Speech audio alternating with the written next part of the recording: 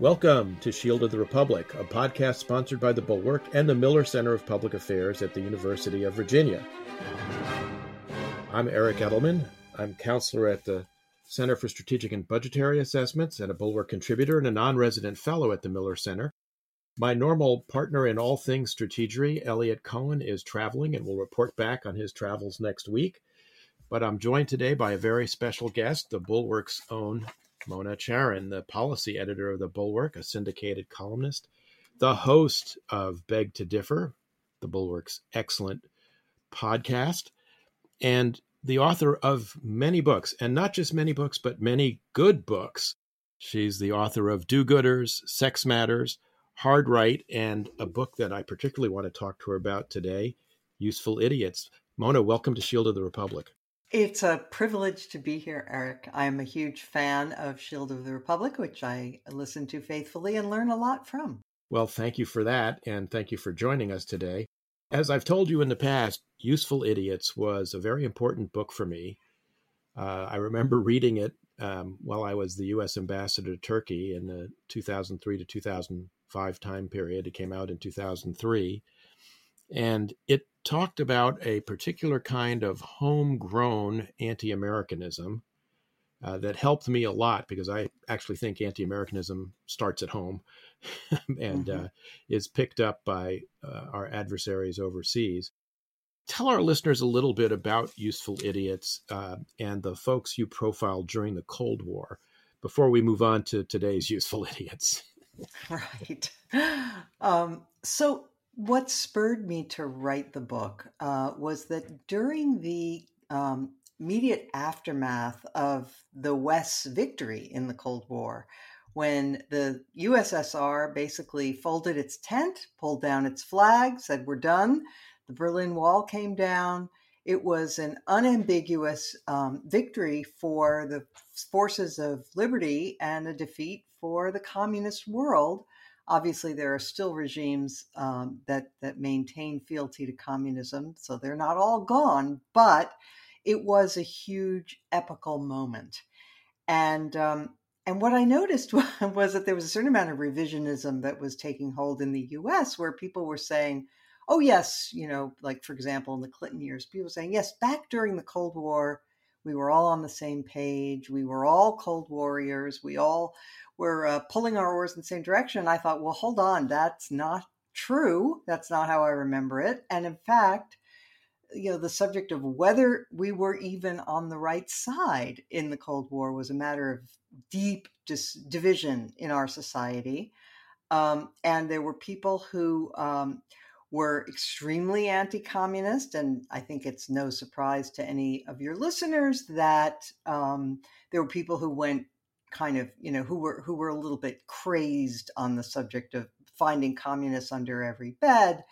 There was the McCarthy phenomenon. So there were people who went too far on the side of anti-communism. And then there were people who went too far in the other direction on the side of being, if not pro-communist, and some were, but anti-communist. So that was the posture of, I think, big chunks of the Democratic Party during the Cold War. They, after Vietnam, I won't go into too much detail, but basically there was a big divergence within liberal opinion after Vietnam. Many people decided that not only was the Vietnam War intervention on our part a mistake, which I think most of us agree with, but the entire struggle against communism itself was misbegotten.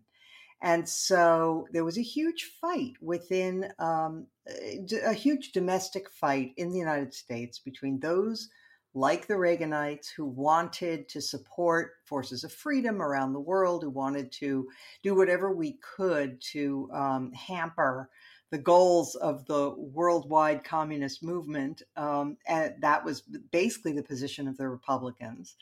And the position of the Democrats was actually no. Some Democrats took that view, to be clear, but many more took the view that no. The most important thing is to is to negotiate arms control agreements and just make sure that this conflict doesn't become a world war. That was their big priority, and they believed that arms control led to peace, which is debatable. In fact, I don't believe that. And then finally, there were people, and these are the ones who I called the useful idiots. And by the way, that's a term of art. It's not a phrase that I originated. It was traced to Vladimir Lenin, who supposedly said that the liberals in the West would be useful idiots for their cause. And so there were people in the Democratic Party, sort of on the left part of the Democratic Party, who went beyond believing in arms control. They were real cheerleaders for these different communist regimes around the world. And so first it was Russia. Then when the Russians engaged in purges and mass deaths, they moved on to China. And when China was no longer the bright young thing, they moved on to Cuba, Fair Play for Cuba Committee, and then on to Nicaragua. We call them the Sandinistas, the people who traipsed down there to praise these regimes. And so in a nutshell, that was what my book was about. It was about the people who deluded themselves out of ideological affinity into overlooking the really horrendous, severe human rights abuses and aggression and, just crushing of the human spirit that went on in these regimes. They managed to overlook all that because they were broadly on the left. And it was pas d'ennemi à gauche.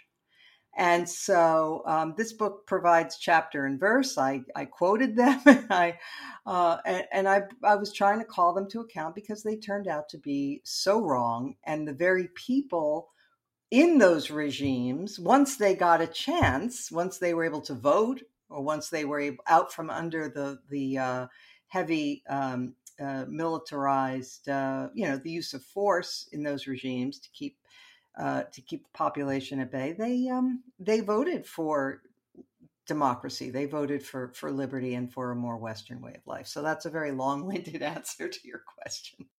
I want to pull on that thread, Mona, of ideological self-delusion that you spoke about, no enemies on the left, because I think there's some lessons perhaps for those of us on the right today about what happened to those folks you described on the left.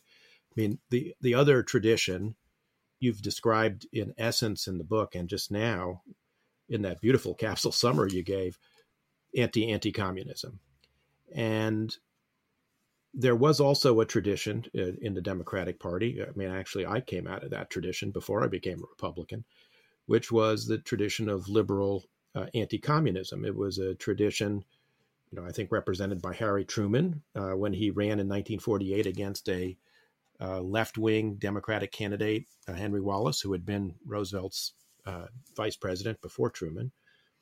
It was represented by Hubert Humphrey in the 1950s and Scoop Jackson. And there was a whole wing of the Democratic Party that essentially said these communist ideas are beyond the pale and can't be, countenanced in our politics because they're fundamentally including sorry, let me just interrupt for Sure. one quick sec. Including union leaders like George Meany. Yes, they were a very critical part of the anti-communist liberal absolutely consensus. And the effort to kick the communists out of the CIO, and that was a very important part, in my view, of how and why the United States was successful in the Cold War, because not only did it represent policing by those on the center left of the extremists who would apologize for totalitarianism, but it also represented an ability to galvanize others in the West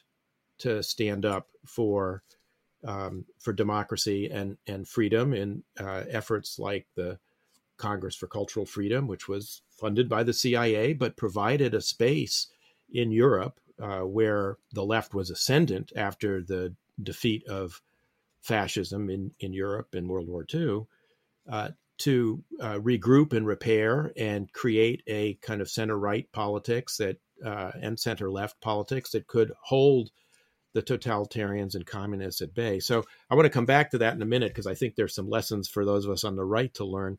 But what is it, do you think, that draws people on the alt-right or the new right today to engage in the kind of apologetics for Putin and for Viktor Orban in Hungary that liberals, on the left engaged in for Stalin and the whole litany of subsequent communist regimes that you just walked through? I mean, they were always celebrating, the next pure socialist triumph that would, then immediately, evaporate until they could find the next one. But what drives people on the right to do this? Yeah, well, I'll come to the right in a second. But one of the patterns that I'm sure you recall is there'd be a new communist, there would be a revolutionary movement in some country, right?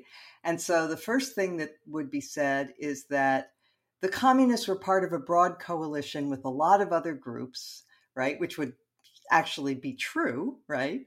And therefore not to worry. But then there would be the coup, and usually backed by the Soviets and sometimes the Chinese, right? So then there'd be the coup, and then they would say, the communists are not the ones who've succeeded here. These are, great agrarian reformers, right?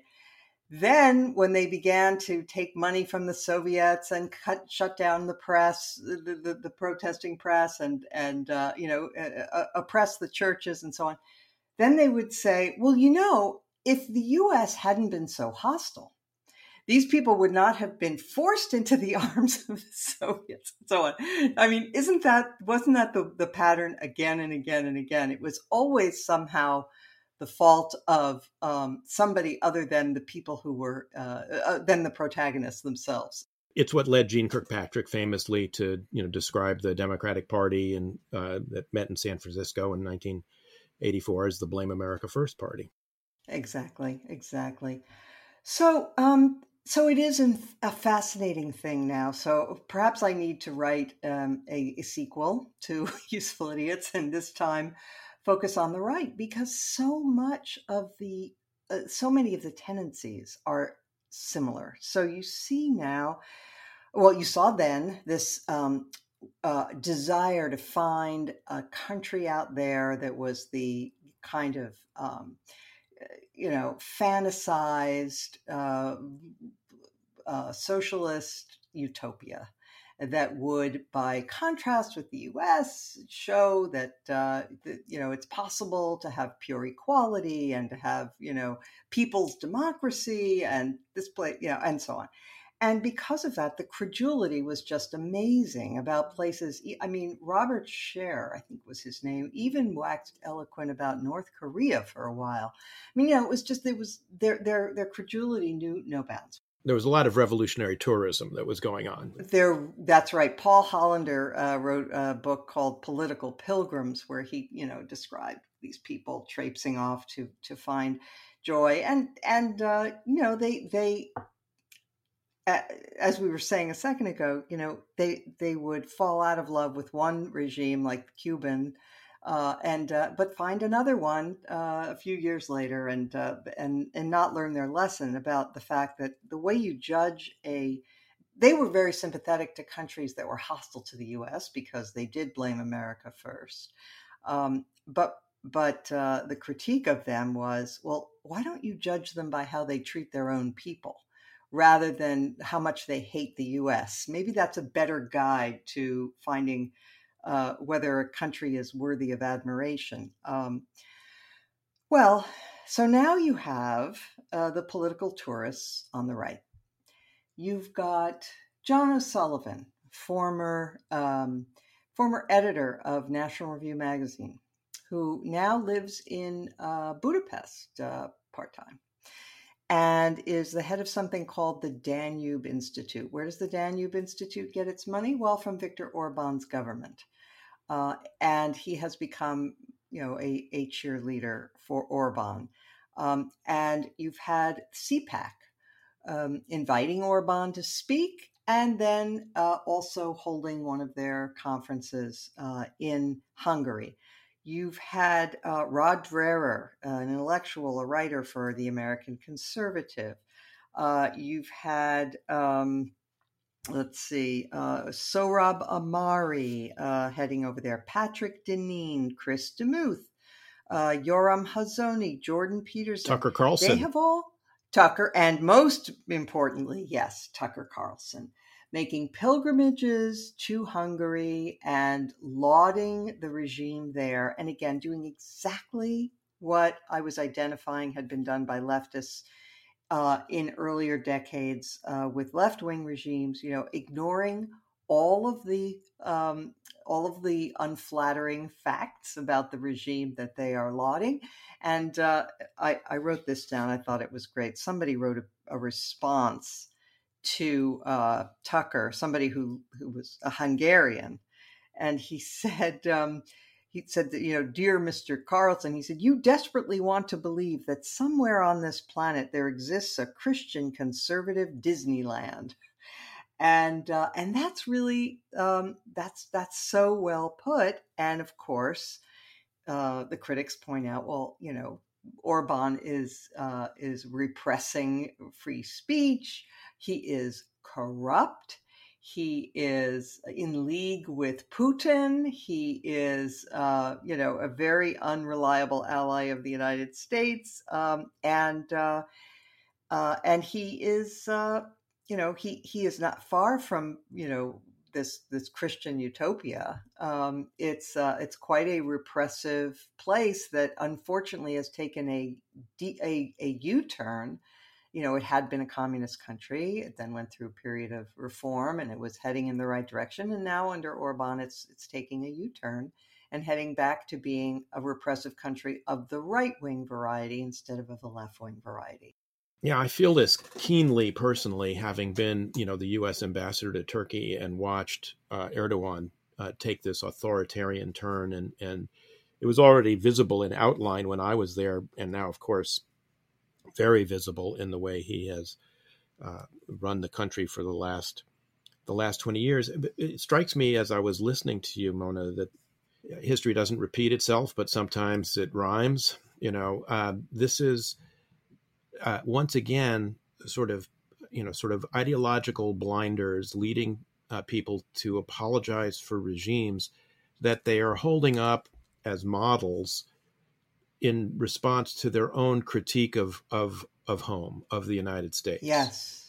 And if you believe, in American carnage, that the U.S. is going through a terrible moment and that religion is, being persecuted in the United States, and that, everything is going to hell in a handbasket, and that, Viktor Orban's Hungary, or even worse, Vladimir Putin's Russia, are these havens for Judeo-Christian values and conservative values and anti-LGBTQ, et cetera, that can lead you, to this kind of inverted apologetics that you see coming. And it's no surprise that, Tucker Carlson now is a regular feature on, nightly Russian television propaganda broadcasts.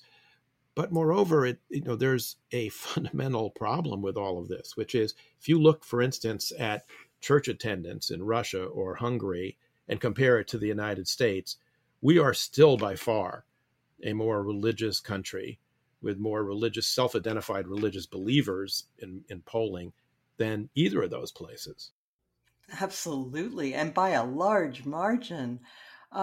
Look, one of the things that this reveals about the right is that, and it does make me look back on some people on the right, not people like you and not people like Elliot and others, but look at them and realize that that the reason they were anti-communist in the first place, maybe I misunderstood, okay? Because I assume that the reason to be an anti-communist is that they they use violence, they don't permit elections, they repress freedoms, every kind of freedom, religious freedom, social freedom, freedom to move. They wouldn't let people leave the country. It was a big imprison the USSR. Ask Natan Sharansky, who wrote a fantastic prison diary, which, by the way, as I understand it, Navalny is now reading in prison. But Fear No Evil, I think it was called. Yes. But so, but it turns out that if you're the kind of person who can pivot from having been an anti-communist to now being a pro-Putin or pro-Orban person, well, then it wasn't the repression that bothered you. It was something else. Maybe it was, the fact that these places were anti-religious, or that they, the old communist regimes, or that they were, against the rich, or at least they claimed to be, where they had their own nomenclatura, as we know. When people express admiration, whether they're from the right or the left, for regimes that are repressive, they are not good Americans, right? Because to be a good American, you have to adhere, in my judgment, and yes, I am being judgmental, you have to respect our Constitution, our way of life, our liberties. And if you're willing to apologize for any regime that doesn't respect those liberties in the name of, getting one over on, your domestic opponents, then you're showing you're not really dedicated to the principles that this country is founded upon and should be most proud of. Couldn't agree more. And I think that leads very naturally into a discussion of how one should frame the debate that's going on in the Republican Party even now over the 2024 presidential nomination with regard to American foreign policy. I mean, both you and I served in the Reagan administration. I think we both consider ourselves proud Reaganauts and Cold Warriors. And what I see going on in the Republican primaries, I find both kind of mystifying in one sense, but also depressing, which is to say that candidates who are advocating for this kind of, admiration of Putin and hostility towards Ukraine in the current conflict, like Donald Trump, like Vivek Ramaswamy, like Ron DeSantis, account for roughly 83% of the Republican primary electorate, according to polls. And those candidates who in the first debate spoke out strongly for Ukraine and critical of this sort of neo-isolationist trend, and in favor of the kinds of things that you and I would have found, sort of the mainstream Republican approach for the last 40 years, peace through strength, buildup of American, defenses, but willingness to negotiate at an appropriate time. Those candidates, Nikki Haley, Mike Pence, and Chris Christie, as vigorous as they've been, and by the way, Chris Christie even in the last few days on television has been very vigorous in his defense of democracy and arguing passionately the United States needs to stand up to authoritarian aggressors who are seizing territory of their neighbors. But the three of them represent something like, in the aggregate, 13 to 15% of the party. What's going on here, do you think? And how should we think about it? Well, not wanting to read too much into any particular snapshot in time, but let's think back on that debate for a second, because I do think that it's emblematic of something of the moment we're at, because I think the cement is still wet in terms of where Republican opinion is going to go about our world role and about Ukraine and so on. It is trending, no question, in a worrisome direction, very worrisome. I'll add to what you said. I was looking at a poll that said 62% of Democrats back additional funding for Ukraine, compared with just 28% of Republicans. So that's where things have trended. This is down very dramatically from 18 months ago when Putin first invaded and Republicans were strongly in favor of aid to Ukraine. So it has dropped off quite a bit. But at that debate, you saw the crowd kind of, at first they cheered Ramaswamy with his really absurd and patronizing and demagogic appeals to ridiculous positions, like we're going to let we're going to map out a deal with Putin, and he's going to promise to cut off his relations with China, and in return we're going to give him parts of Ukraine. I mean, the whole thing is just so preposterous. But the crowd was sort of energized by Ramaswamy. They liked what he was saying. But then when Nikki Haley schooled him, they cheered for her too. And so that's what I mean by the cement is wet. Like, public opinion hasn't really gelled completely on the Republican side. And leadership right now makes a huge, huge difference. And I can't say that I'm optimistic about the direction that it's going, because first of all, that debate was among people who are not going to get the nomination, or in all likelihood are probably not going to get the nomination. And it seems very likely that it's going to be Trump. And we know that he is, I'm not going to use bad language, but he is very fond of Putin, and in awe of Putin. So that's pretty clear what that would mean for Ukraine if, God forbid, he were to be reelected. And the other thing to say is that leaving the public is led by opinion leaders, and the way things are going on Fox and the other outlets of conservative opinion through talk radio and the internet and so on, the loudest voices, the Steve Bannons and others, is in a very authoritarian friendly direction. And that seems to be the where those people have the wind in their sails. And the very fact that Ramaswamy has gotten all of this attention and buzz as the Trump wannabe, but as somebody whose foreign policy views are juvenile and but extremely autocrat friendly, tells you something about the base of the Republican Party now. And so it is, very, very scary.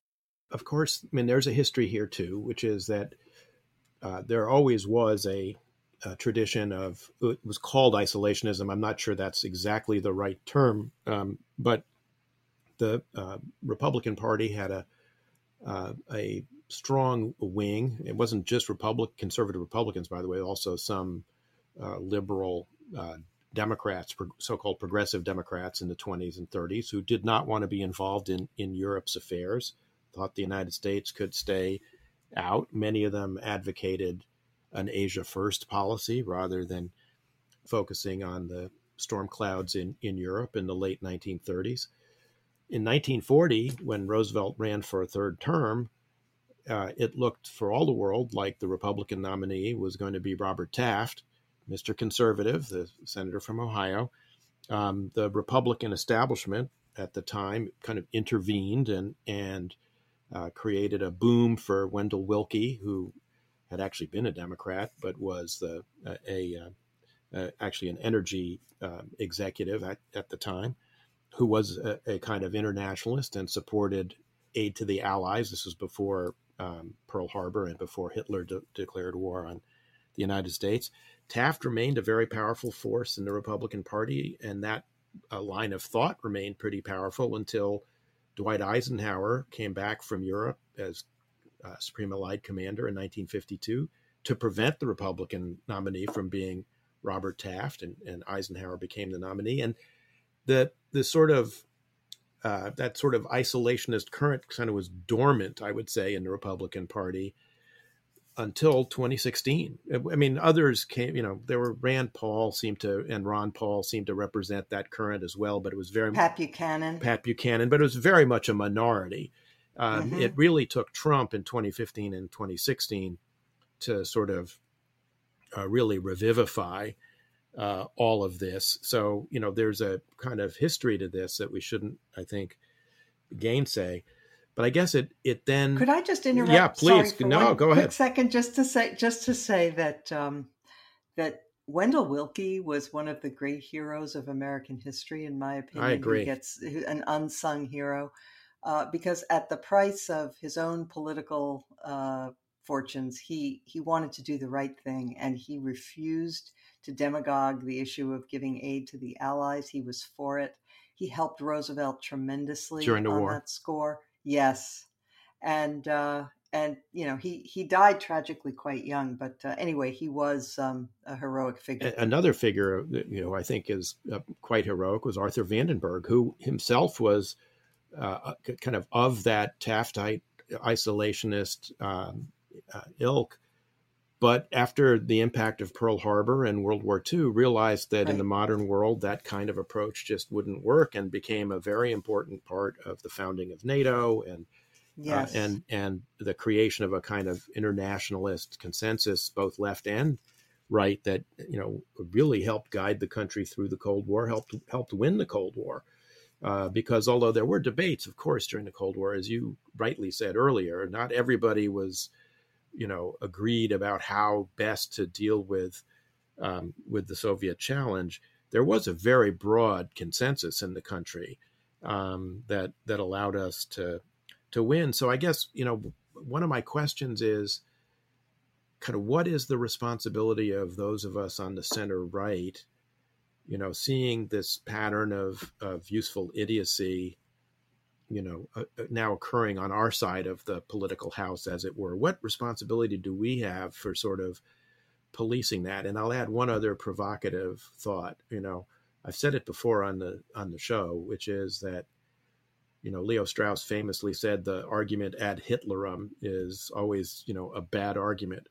But I am reading a biography of Hitler by Brendan Sims, the British historian. It's called a global biography, which is really a misnomer. It's really a kind of ideological biography of Hitler, and it actually makes a powerful case that Hitler was very focused on the United States and the Anglosphere in general, the British and the Americans, which is one reason why he declared war on us in 1941 after Pearl Harbor. But if you look at the rhetoric that Sims walks you through as Hitler is becoming a powerful political figure in Germany in the 20s and 30s, it is a critique of international finance capital, globalization, globalism, global elites.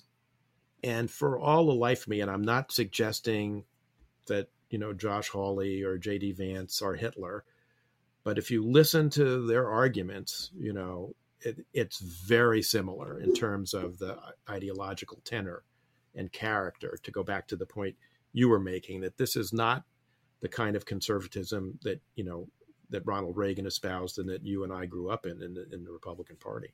It sure isn't. By the way, my husband read that book, so he told me about that thesis about his preoccupation with the U.S., which is interesting. I recently reread The Rise and Fall of the Third Reich, which is really an amazing piece of history. And there are, I'm sorry, but there are a lot of parallels. There just are, right. With people who they don't approve and they think he's crude and all of that. But, he does make some good points, and, these people have been neglected and we have to listen to that, all that stuff.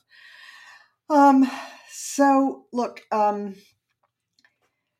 one thing is, that in order to have influence with people, you have to have some common ground. So I tried at my appearance at CPAC in 2018, because I was a conservative. I tried to say, look, we can't criticize, only Democrats for, mistreating women and for Me Too episodes and all the rest of it. We have to be honest about those on our own side, or we're going to lack credibility. And I couldn't have said that if I had been a lefty, right? You can't say that to CPAC audience. You wouldn't have been invited, etc.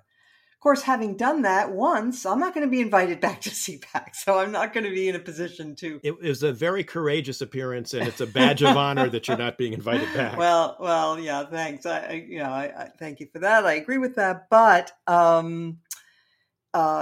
still, you have to find those voices on the conservative side that are brave enough to say the right things. So you need to elevate the Brad Raffenspergers, the Ken Bucks, the Gabe Sterlings, all of the people. And by the way, there was quite a long list of Republicans who, when it came to the 2020 election, including Mike Pence, who, had they acted differently, we would have been in a much more horrific constitutional crisis than what we faced on that day. So those people have to be lauded and elevated, and it's to the degree that you and I still have any credibility among conservatives. Hopefully, we can do our small parts. But the problem is with this kind of severe polarized thinking. And I've had this happen with even people in my own family, where I was trying to argue them out of support for Trump. And it comes down to the same argument all the time, which is, by the way, the same argument that you find historically as well, which is they'll say, well, yeah, I mean, Trump, no question about it. I don't like him, they'll say. And I wouldn't want my kids to be like him. But when the other side is so extreme and so radical, you need a really vicious leader to take them on, because the worst possible thing is for the left to get back in power. And, that's the way their minds work. And it happens on both sides. But at the moment, I feel very strongly that, as much as I vehemently disagree with many things about the Democratic Party, and I think they're misguided on many subjects. I agree. Particularly, I will say, at the risk of getting a lot of hate mail, I think they are so wrong about the whole trans kids thing, where I think this is a big mistake that they're heading down. But when it comes to who poses a bigger threat to our democratic experiment, is it liberals or conservatives? It's not a hard judgment. It's conservatives. It's the right. The threat from the right now is much more immediate and much more serious. And I don't know how our country is going to do if Trump is reelected. I mean, I really, it's almost unthinkable.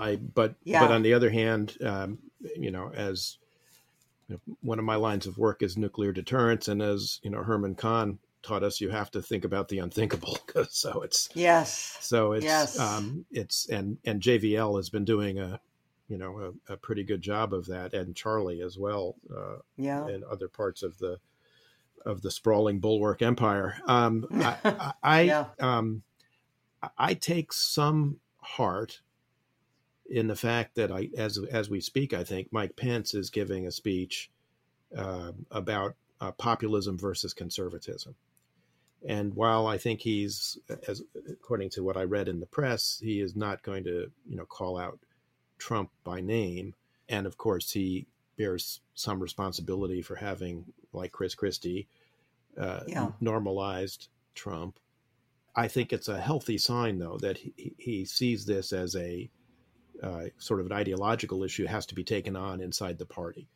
And so I think that's a glimmering of some hope that, maybe others will take up that mantle as well and try and defend the more traditional.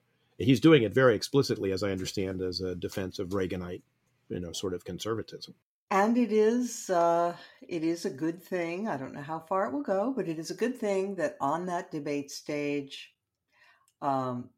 everybody except Ron DeSantis and Ramaswamy said, Ron DeSantis did eventually say that Mike Pence did the right thing on January 6th. Right. Mike Pence was right to force the issue and to make that, because the question was asked and they sort of slid past it, and he made them answer it again.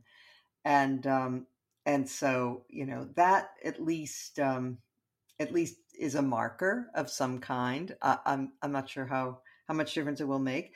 It's also, again, it seems possible to me that even though the Republican Party is circling the wagons around Trump, that this rally around the flag phenomenon is something that I don't want to make predictions that I'm going to have to eat. So let me be very careful how I phrase this.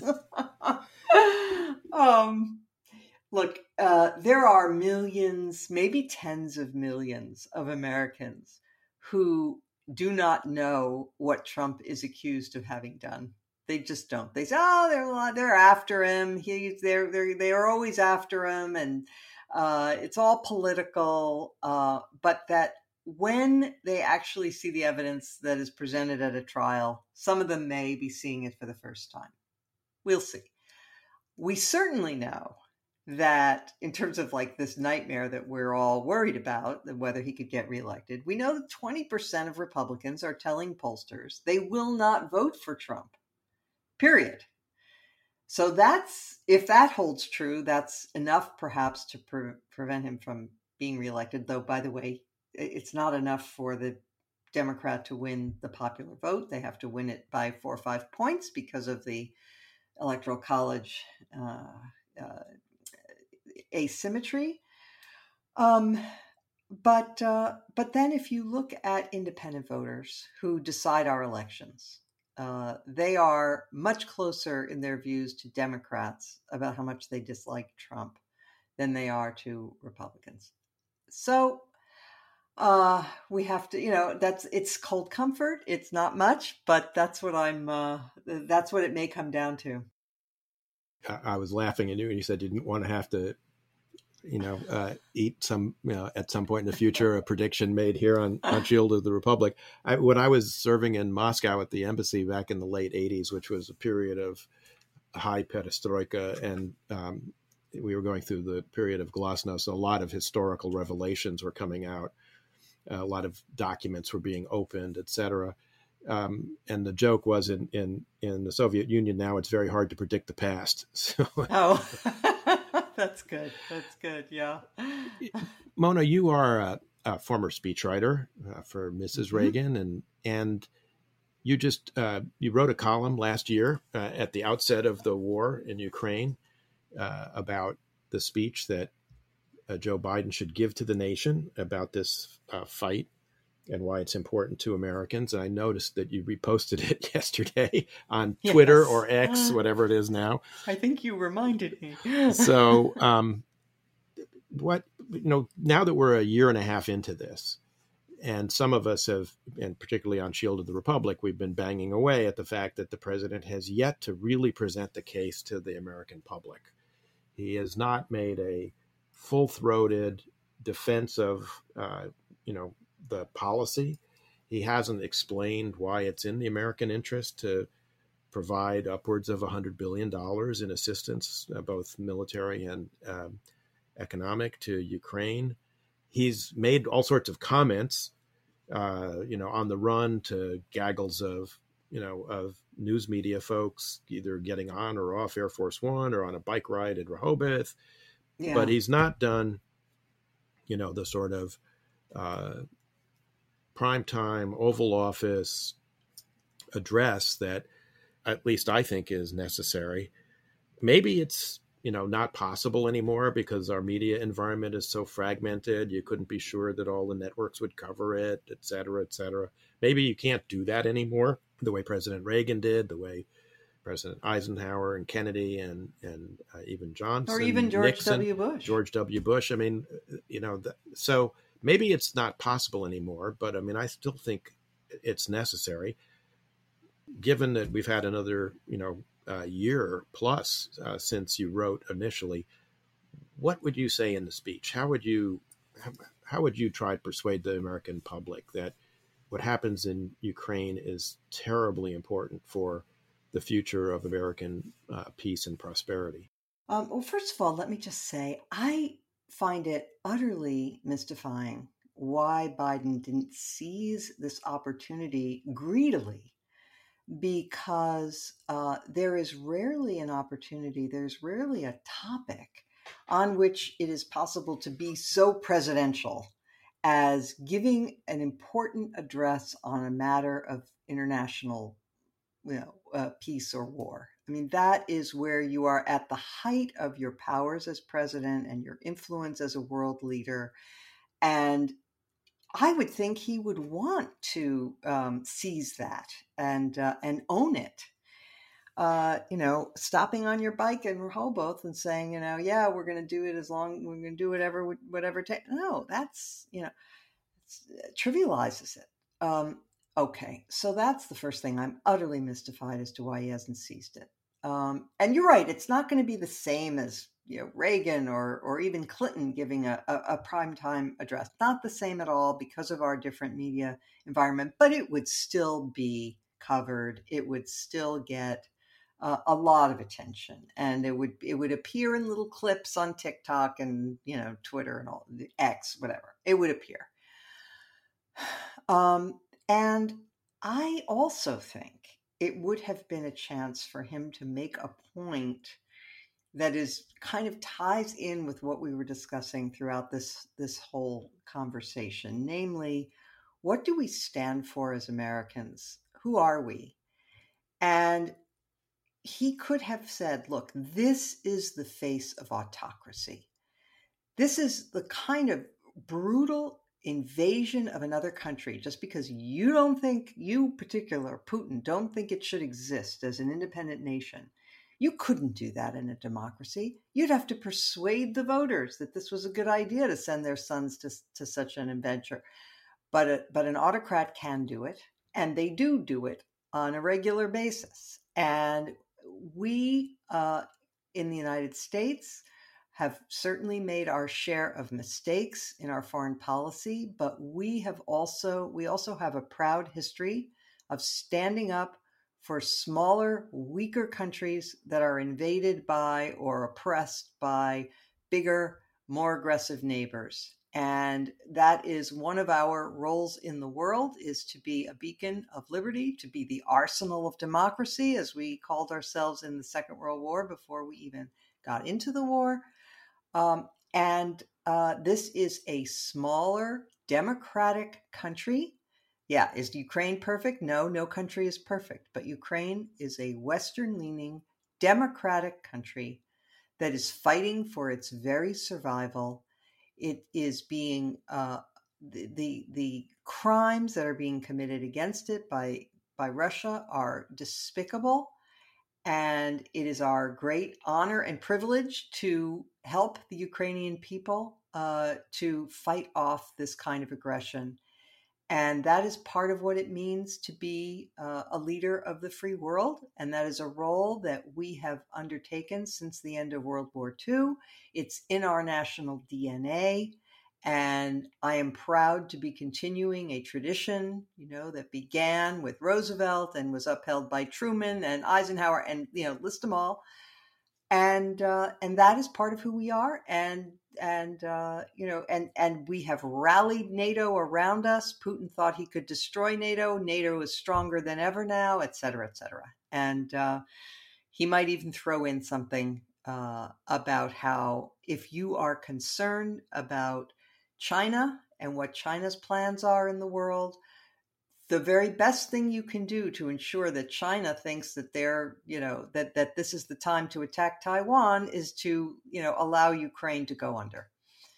So for all of those reasons, for our own values and interests, and for world peace, and for our concern about the threat from China, for all of those reasons, we have to support Ukraine to the hilt. I'm voting for you, Mona. Just here's my website.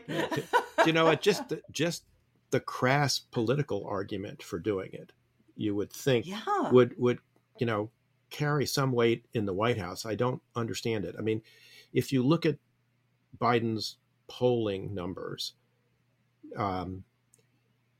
they go south 2 years ago at the time of the totally shambolic, catastrophic withdrawal from Afghanistan.